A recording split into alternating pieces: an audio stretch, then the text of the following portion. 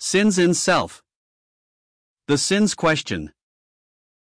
The first question which arises in the conscience of one in whom God the Holy Spirit begins to work is usually the question of sins. The entrance of God's Word has given light, and the life is known to have been blotted by innumerable sins. Smudges and smears are seen across the pages of life's history. The memory being awakened recalls many thoughts and desires, many words and deeds, of past years, and previously slumbering conscience now condemns very much that which had before seemed right enough.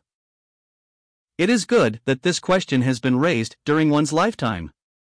Sooner or later it must be raised in every sinner, and raised in time it may be settled and the sinner be blessed, but raised in eternity it will only be settled by the sinner being banished from God's holy presence forever. How, then, may this question be settled now? What can meet the righteous claims of God and the just demands of my own conscience?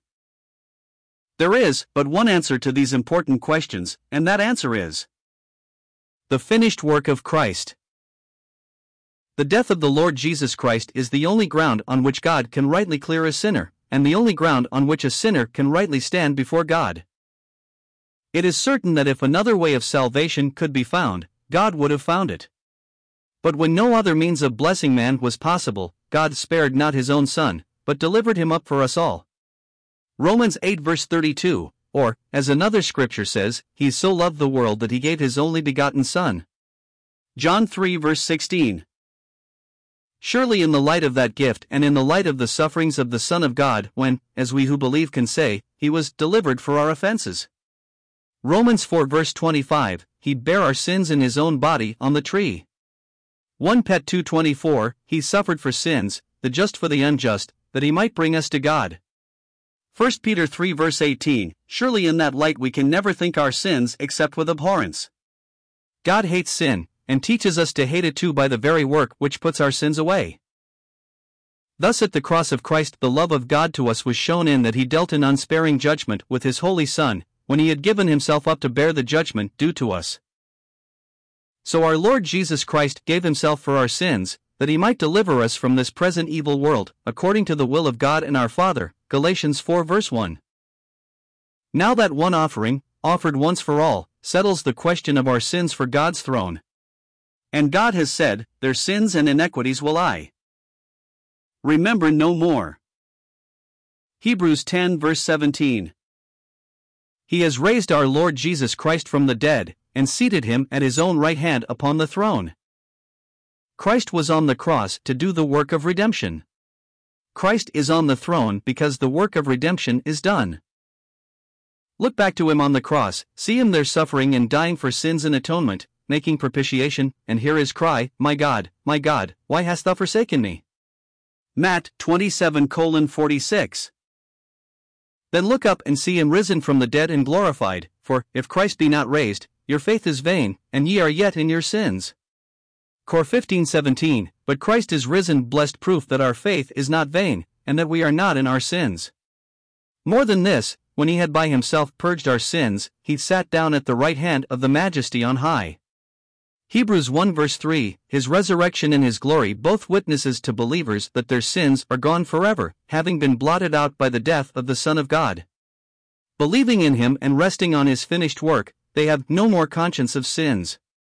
Hebrews 10 verse 2, the work which perfectly met the claims of God's throne perfectly meets the claims of our consciences.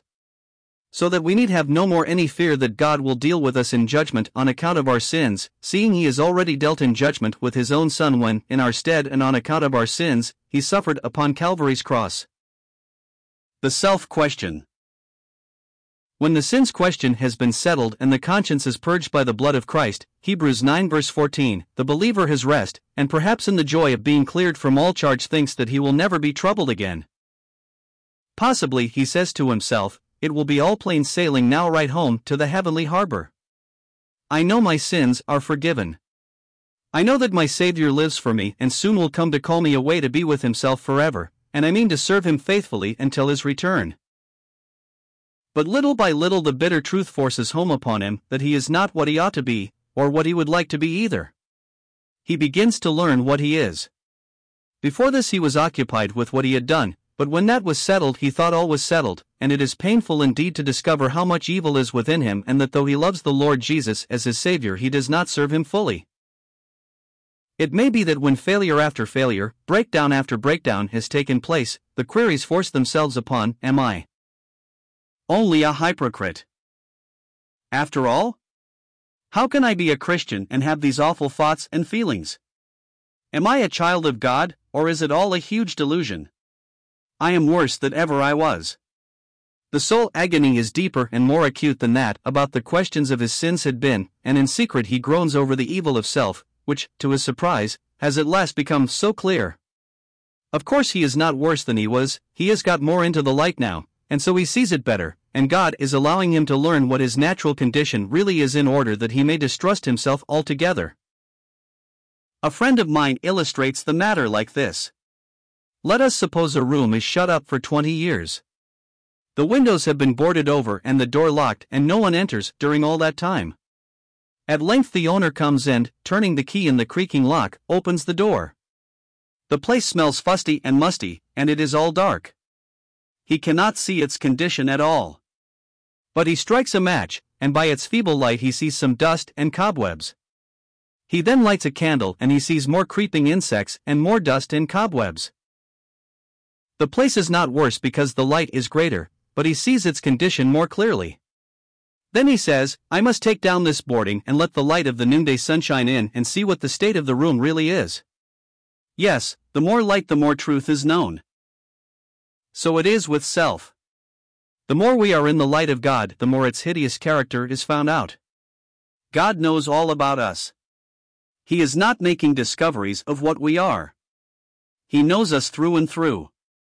But he would have us know too, and know by bitter experience as well, because he has said so, the heart is deceitful above all things, and desperately wicked, who can know it? What a comfort it is to hear him say, I the Lord search the heart, Jeremiah 17 verses 9 and 10, he has searched and known us completely, and provided for us all that he has found as well. We may make discoveries of what we are, but he knew us before he sent his Son to die not only for our sins, but on account of what we are in ourselves. In the cross of Christ the self-question was settled for God. As we read, he hath made him to be sin for us, who knew no sin, that we might be made the righteousness of God in him. 2 Corinthians 5 verse 21, in the death of Christ all that I was as a sinner was brought to its end in judgment before God, that is, in the eye of God justice, in the sight of God, I have died, as it is written, knowing this, that our old man is crucified with him. Romans 6 verse 6, and as the Apostle Paul says of himself, as in faith he sees as God sees. I am crucified with Christ. Galatians 2 verse 20. And God would have what is true before him true to every believer's faith as well. The believer on the Lord Jesus Christ is seen now by God in all the acceptance of Christ risen from the dead. He is not regarded by God as in his former natural condition in Adam, but as in Christ, where there is no condemnation. Romans 8 verse 1. God transfers the believer from the ruined Adam to the risen Christ. He has judged the flesh in the cross of Christ, and would have us judge it too. He would not have us try to improve it or mend ourselves. He would have us put our signature to what he has done in condemning sin in the flesh when Christ died on the cross. He no longer sees us in the flesh, but the flesh is in us, and it is left to us, as was said long ago, in order that we might learn to say amen to what God has done with it at the cross.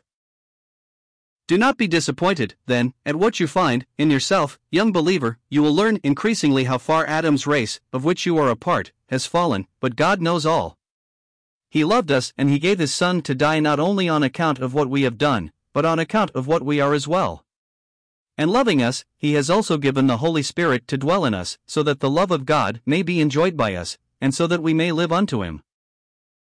It is said of the Lord Jesus, in that he died unto sin once, but in that he liveth unto God.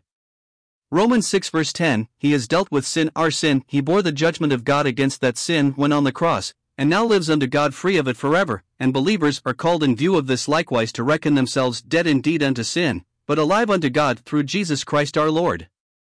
Romans 6 verse 11, they are to count that they too have done with sin, and henceforth are to live unto God for his pleasure and for his glory.